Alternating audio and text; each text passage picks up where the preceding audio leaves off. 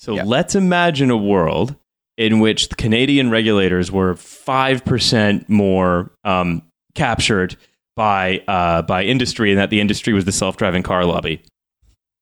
There would have been like, I don't know, hundreds dead as the entire internet went down, and then cars just decided to plow into pedestrians, like a kind of accidental countrywide act of stochastic terrorism that's carried out because everyone in charge is too stupid to just make it not happen. Yeah. You can't put regulations on the telecom companies, so instead, just the whole infrastructure fails, and all the self-driving cars plow into everybody, and then there are a whole other ton of real effects that we actually saw as well. Of course. So we're gonna move on to this, right? So, it does just to pick up on it for a second though, it does show the fragility in these ideas. Like, not just of the self-driving car, but that like everything should be digitized and connected to the internet, and that is the future that we should strive for, and that is like desirable just because it allows these tech companies to be involved in everything. And hopefully one of the effects of this outage is to have people think twice about that, but I'm not very hopeful.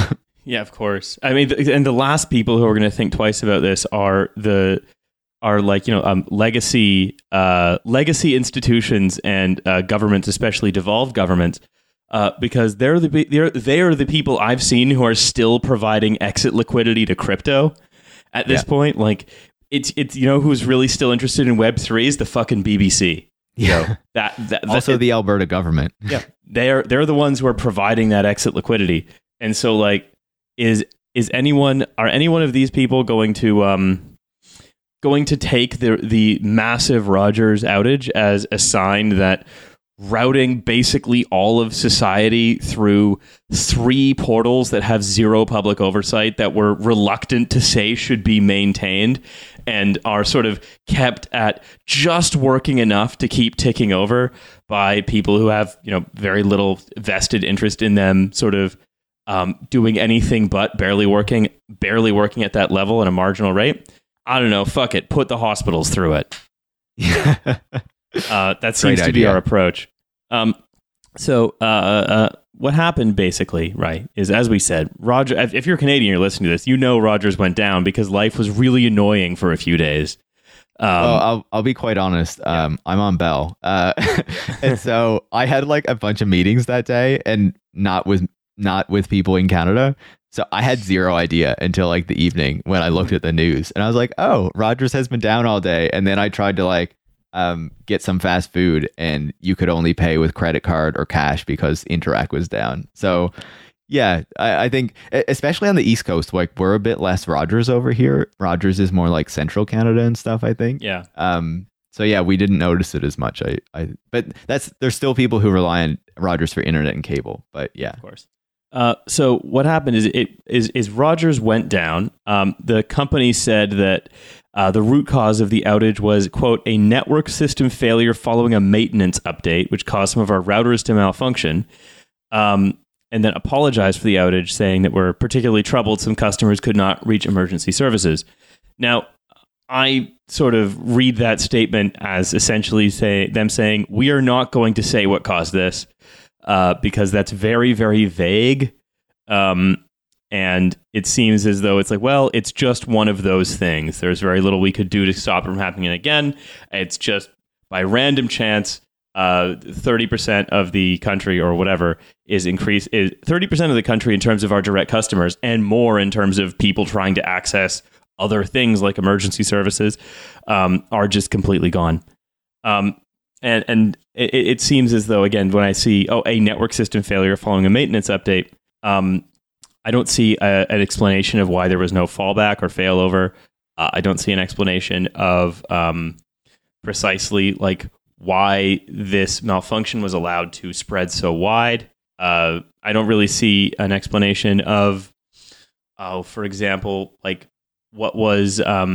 how often is that maintenance performed? I mean, of course, Rogers isn't going to disclose this, but to really understand what went on, that's kind of what you have to understand. And I don't really see many people in the Canadian government surprise, surprise, pushing for even that kind of clarity, let alone anything approaching accountability. Yeah, absolutely. And, maybe I have this wrong, but I'm pretty sure that something like this has happened in the past as well, like in the past few years, where one of these updates brought the network down, but it wasn't for nearly the amount of time. Like they were able to correct it more quickly. And so it really does kind of make you question the degree to which they are like on top of the network, have the proper forms of redundancy built in to ensure that if something happens, like they can bring it back up more quickly and identify these problems and whatnot. Obviously it's a huge concern when you see not only consumers' access to internet, mobile services, cable go down, businesses' access to those things, as well as the payment system go down, hospitals' access to like key services that they use go down, and also 911, which is supposed to stay up regardless of what happens, go down as well. And who knows what the consequences of that ultimately were. I'm sure hopefully there will be some kind of reporting and looking into that over the next coming weeks and months. But these are like huge consequences for society, for this infrastructure that is, basically key to everything that we do. And as we were just saying, becoming increasingly more key, like things that we're becoming even more dependent on as the internet becomes more entwined with everything that we do. And so we do need like a proper response to ensure that we can rely on these networks, because really telecom isn't going anywhere. And further, right, is that all of the incentives for Rogers are to spend as little as they have to on this. Absolutely. It's of many weak links. It's the weak link that you dare not look at